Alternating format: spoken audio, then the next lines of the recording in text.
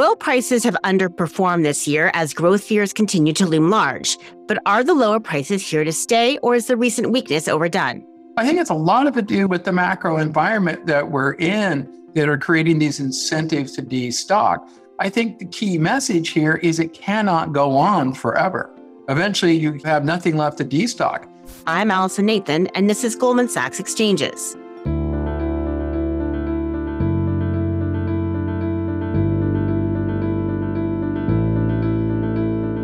To help shed light on what's going on in the oil and broader commodity markets, I'm sitting down with my colleague, Jeff Currie, Global Head of Commodities Research in Goldman Sachs Research. Jeff, welcome back to the program. Great. Thanks for having me.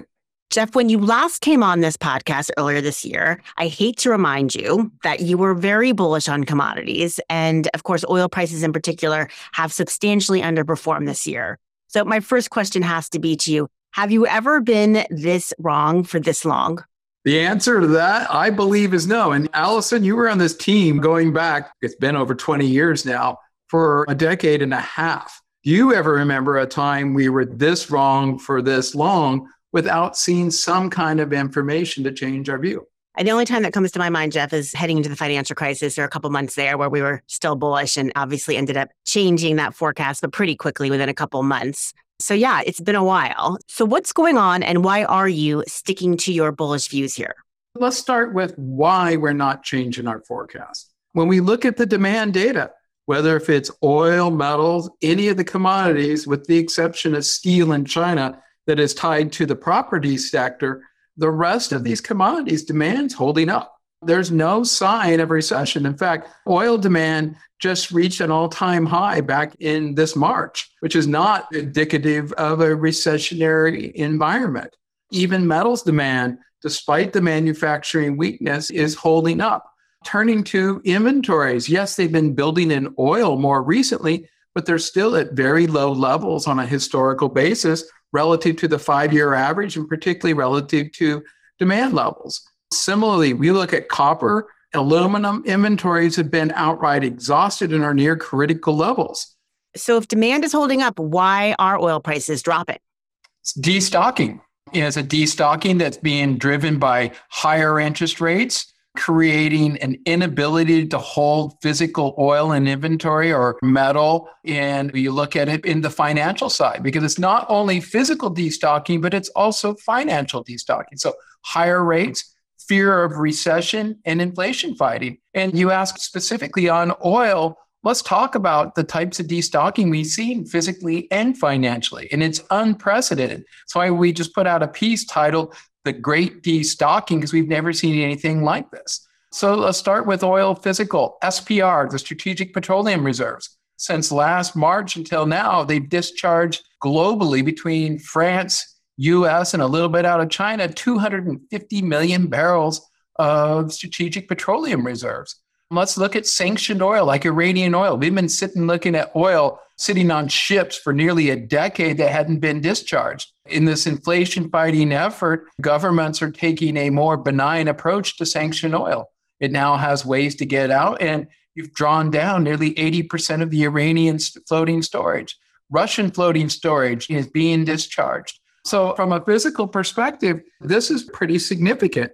And then when we think about what's going on the financial side, there, just in the last 30 days, they've liquidated 250 million barrels of paper positions.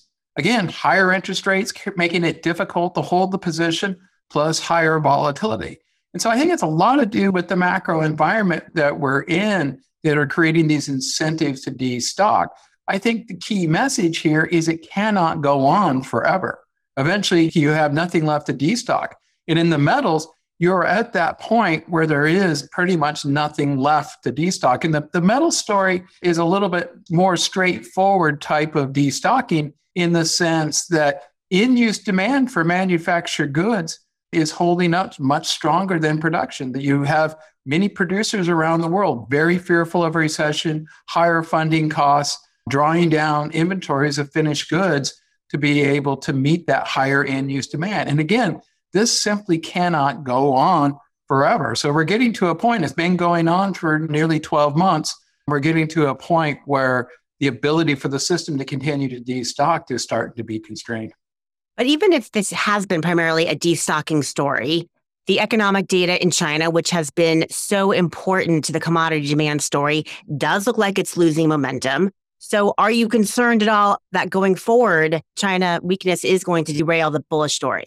First, I want to talk about the consumer versus the producer in China, because that dynamic has a lot to do with it. And then the other point is from a commodity perspective, the difference between the property market and green capex. So let's start with the consumer versus the producer in China. A very critical difference between China and the West is the West got the fiscal transfers. It got the checks that were sent to them during COVID.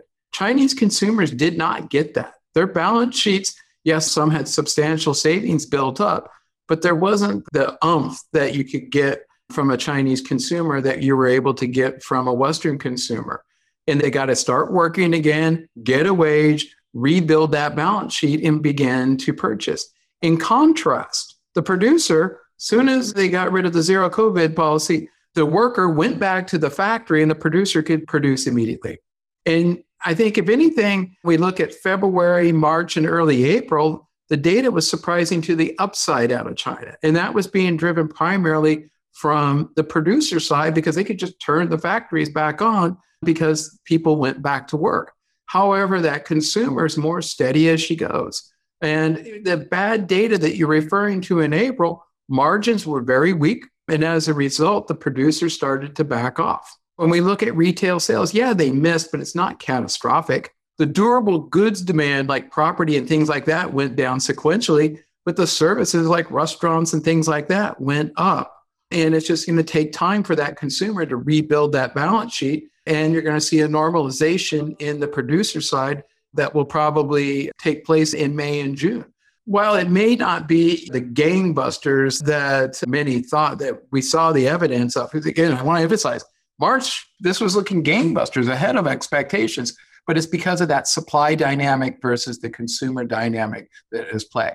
One last point here, bringing it to property versus the green capex. From our metals view, the green capex is far more important than Chinese property. And where you saw a sequential decline in demand in China in April was in the property market. Why? Because people had pent up demand that was executed in late February and March after the Chinese New Year. This created a surge in demand that you're now getting the give back to.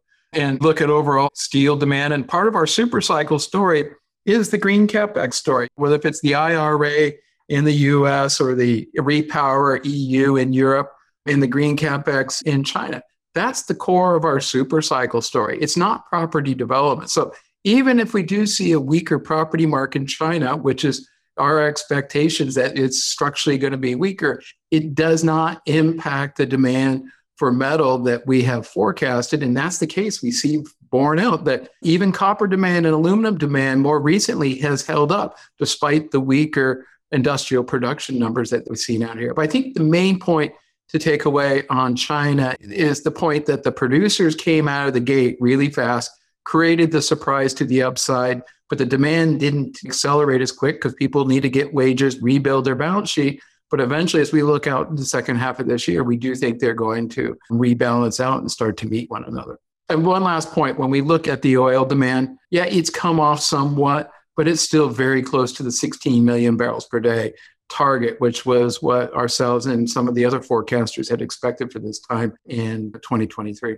But even beyond China, there are a lot of questions being asked about the global manufacturing cycle at this point. We're seeing industrial production weakness out of Germany, for example. And there's just a lot of concern about recession risk and growth risk broadly. So how concerned are you about the demand picture from the goods and manufacturing side?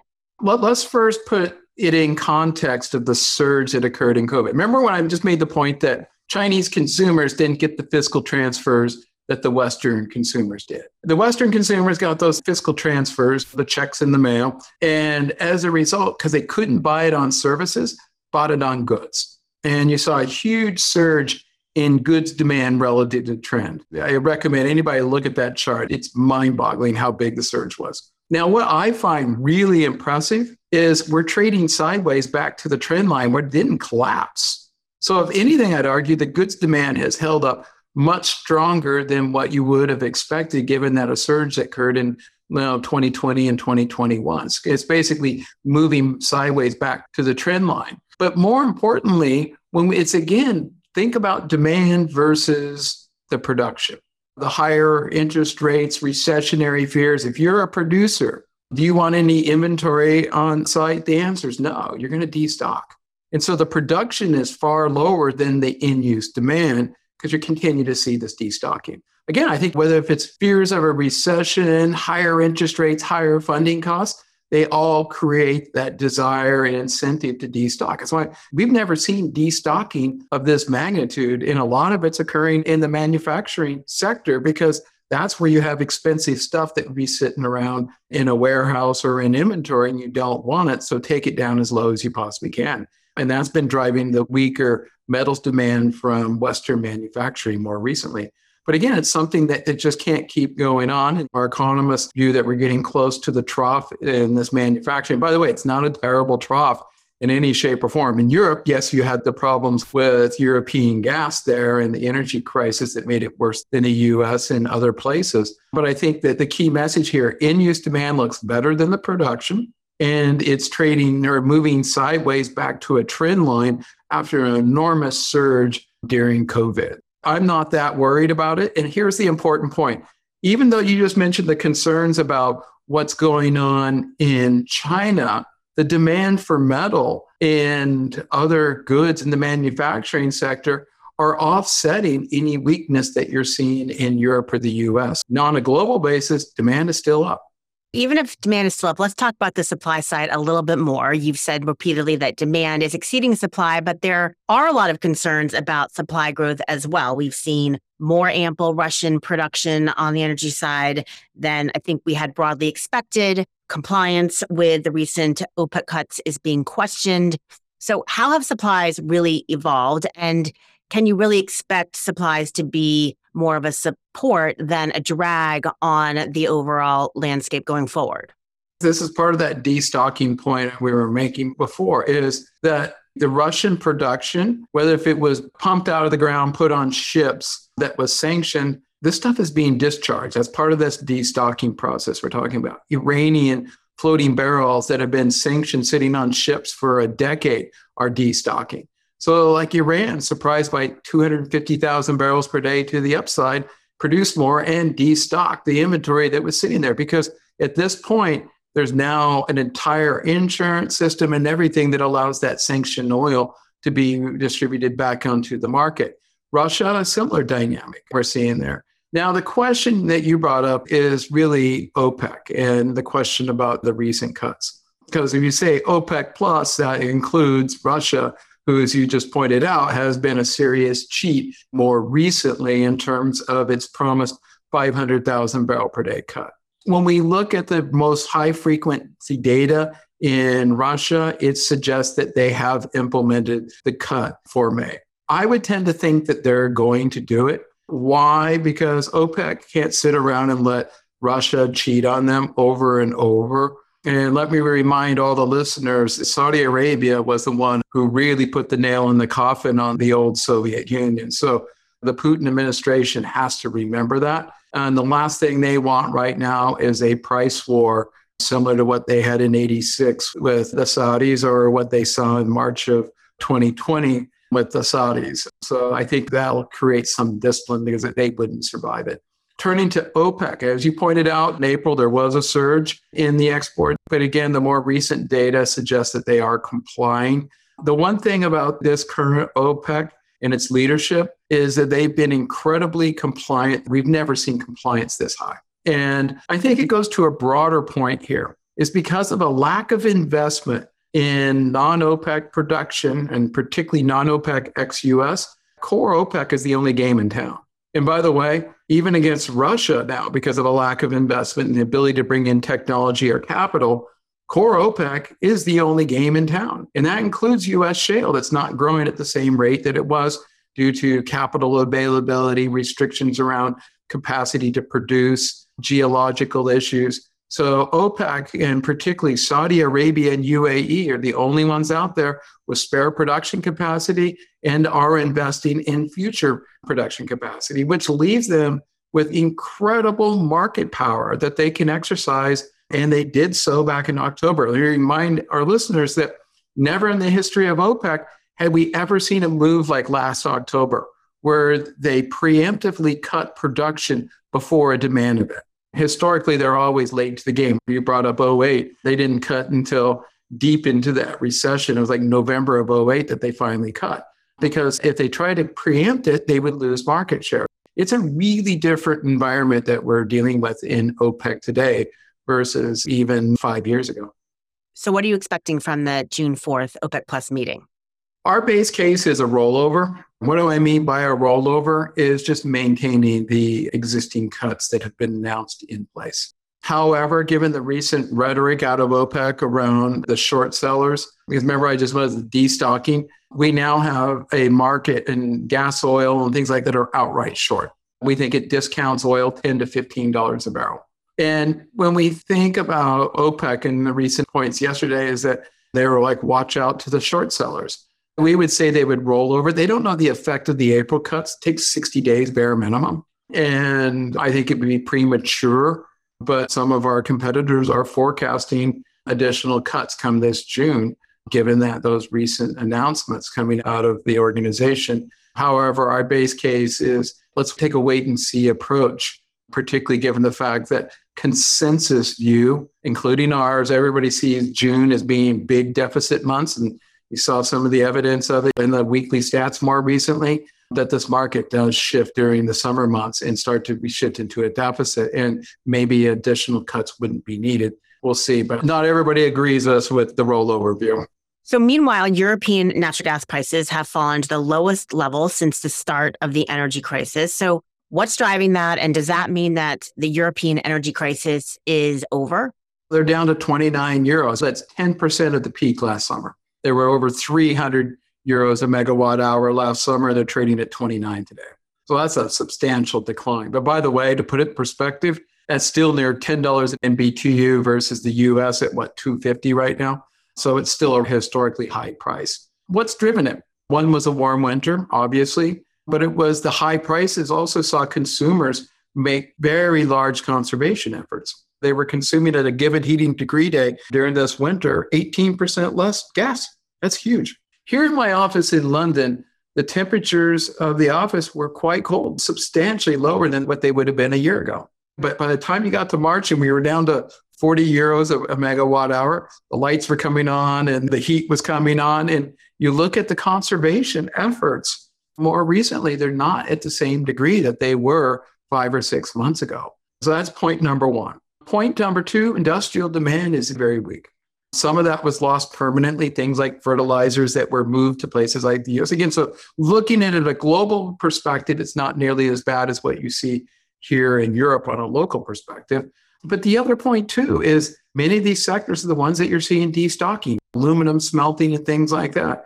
Do everything you possibly can to reduce your cost basis by not operating today in destocking anything. So again, this idea of the great destocking is very much alive and kicking and very apparent here in Europe, particularly in energy-intensive manufacturing sectors. And then the third factor that got us down to the lower levels is the Chinese. They quit importing LNG in the second half of last year. Everybody goes, oh, Europe survived this. One of the key reasons why Europe survived this is the world's largest commodity consumer, the world's largest oil importer, and the second largest economy in the world was shut down. They weren't taking the LNG, and Europe was able to take it. We think these prices are not reflective of what the forward's going to look like. We see prices moving back into that 70 euros a megawatt hour range this summer and back to 95 next winter. Why? Because China is going to be back in the market for gas, and we're seeing evidence of that occurring. The industrial demand weakness driven by destocking cannot continue to go on unless we have a substantial recession. And then the consumer conservation efforts won't hold at 29 euros a megawatt hour. To answer your question, is the energy crisis behind us? In Europe, is it over with? The answer is absolutely not. We get back to 95 euros a megawatt hour. That's indicative of a significantly short market. So you're bullish on European natural gas. You are broadly bullish on oil and other commodities. Give us a little bit more detail. Where could oil prices go to by the end of the year? And where do you have most conviction in the upside across the commodities complex? Our target on oil is to finish this year at $97 a barrel. Yeah, at 75, that's a long ways away right now. But I think the key point is this summer, we expect the market to transition into a significant deficit. Let me say, the recent data suggests we're already making that transition into deficit markets. And as the inventories begin to draw, and if you don't get a recession, then you reverse all those short positions. The upside here, I think, is substantial. In fact, here's a way to quantify it. The market is as short today as it was during COVID when prices went negative. Do any of the listeners on this podcast think that the fundamentals are as bad today as they were in April of 2020? Absolutely not. Yet the market is pricing it as if that were the case. And if you do not get the evidence that you have that huge recessionary driven surplus, the shorts get out of the market in a deficit environment, the market pops significantly, shifts the technicals, you move back to a trend market. And not only we unwind all the shorts, then you have the length come back into the market in a more normal fashion.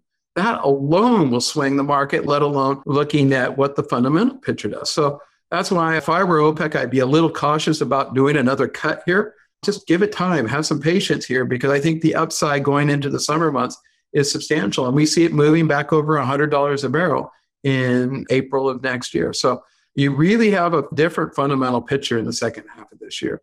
Now, the question of what's our favorite commodity here? I always love copper. It's running on fumes right now. There's crumbs. There's not much copper left in any of the storage facilities. The question is, do you get investors wanting to come back to that market? Because it's unlike oil. At least you can point to, hey, there was some fundamental weakness, inventories built because of the warm weather. Copper, you couldn't. Yeah, there are some concerns about China, but the market is outright short many of these commodities. But I think the way to describe is in the very long term, we think the upside on copper is the most. Now, I like to point out copper is the new oil. It's the strategically most important commodity to energy and decarbonization. So we're going to need it. We do not have the supply. There's nothing in inventory right now. In green CapEx, not China properties behind that story. So we see the fundamentals tightening. The question, will you see someone go back and start buying these markets? I think once one of them begins to trend and go to the upside, the rest of them will follow suit. Usually copper moves first before oil. That's why we'll be watching both of them this summer. But both of them are facing really tight fundamental environment that's likely to get tighter as we go into the second half of this year. But if you absolutely have to ask me to choose between the two, I'm going to take oil over copper. So is the recession that investors are fearing the biggest risk, or what other risks are you focused on relative to your views? Obviously, a recession could be, and even if you did get a recession, a lot of it's priced in. And even OPEC has responded by cutting it. Put it this way, we have a 1.5 million barrel per day deficit in the second half of this year. To even get a balanced market, that means demand would have to contract by 1.5 million barrels per day. Consensus has a 2 million barrel per day deficit with these cuts, or the IEA does. That means that you're talking about an absolutely massive recession that would need to occur to justify all of that short selling, which is why I would say even a modest slowdown, which typically a rate-induced recession is not a massive contraction like '08, which was a credit imbalance that created a big contraction. It's rare that even oil demand would stop that much during an interest rate-induced recession, which our economists, and so far the evidence point is they put it at a 35% probability while the market has it at 55. So I agree with you, that's a big risk, but is it going to be the one that creates the pullback? I still think at the back of my head, the one that concerns me is another viral outbreak, a pandemic or something like that, that really shuts down activity in oil and commodity demand as being the risk. But you were absolutely spot on. Demand side is where the risk, it's not supply. Supply just doesn't come out of the woodwork. By the way, it did with the Iranian barrels. We didn't expect the government to turn a blind eye to the Iranian barrels as well, but they did. So I want to be cautious there. There was stuff that came out of the woodwork this more recent period. But yeah, usually it has to come from demand. Let's turn to gold, which has been a beneficiary of these recession fears. You've seen gold substantially outperforming in the recent period, along with other safe haven assets. So is that sustainable? What's your view on gold? And how does positioning look relative to that asset at this point? Yeah, gold has kept its value. It's outperformed, the rest of the commodity complex. But let's just put it in perspective. We crossed $2,000 an ounce back in July of 2020, nearly 3 years ago. It's same level. It's been trading sideways for 3 years. The fundamental backdrop on gold is just downright impressively bullish. Central banks in the emerging markets, last year we were at 1,200 tons of gold. We haven't seen this type of gold buying by central banks since the Bretton Woods era, going back into like 1960s. The physical demand is there. The problem is you don't have the investor demand, and the Chinese demand has been a little bit weaker.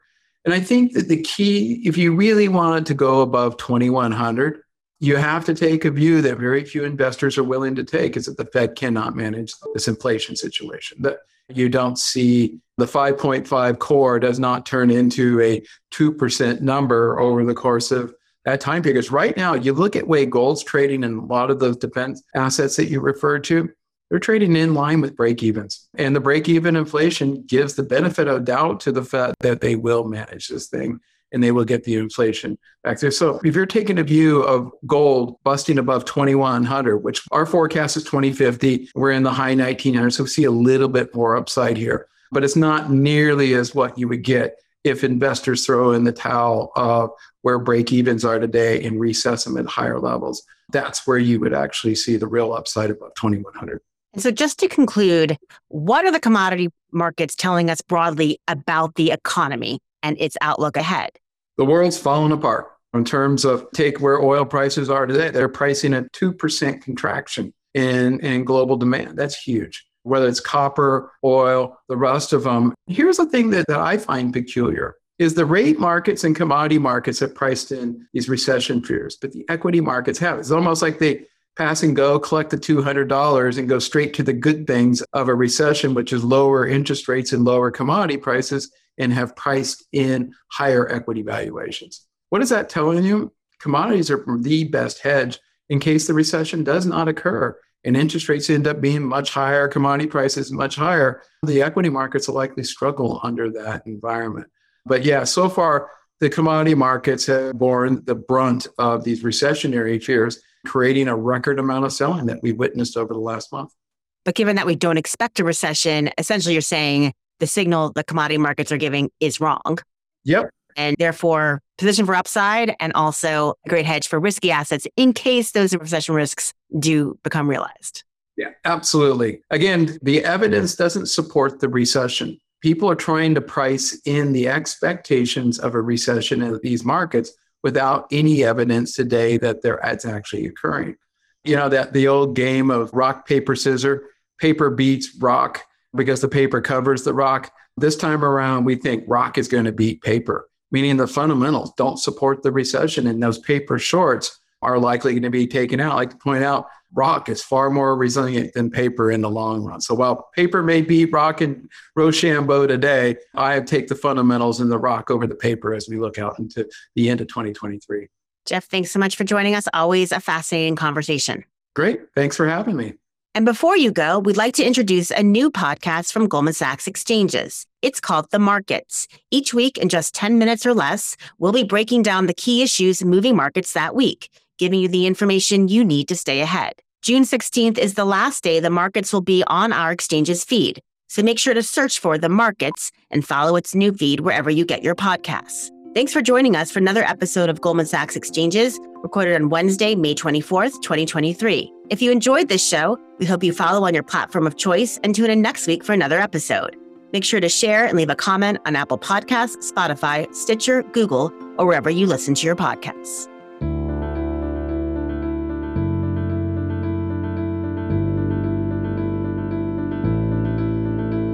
All price references and market forecasts correspond to the date of this recording. This podcast should not be copied, distributed, published, or reproduced in whole or in part. The information contained in this podcast does not constitute research or a recommendation from any Goldman Sachs entity to the listener. Neither Goldman Sachs nor any of its affiliates makes any representation or warranty as to the accuracy or completeness of the statements or any information contained in this podcast, and any liability therefor, including in respect of direct, indirect, or consequential loss or damage, is expressly disclaimed. The views expressed in this podcast are not necessarily those of Goldman Sachs, and Goldman Sachs is not providing any financial, economic, legal, accounting, or tax advice or recommendations in this podcast. In addition, the receipt of this podcast by any listener is not to be taken as constituting the giving of investment advice by Goldman Sachs to that listener, nor to constitute such person a client of any Goldman Sachs entity.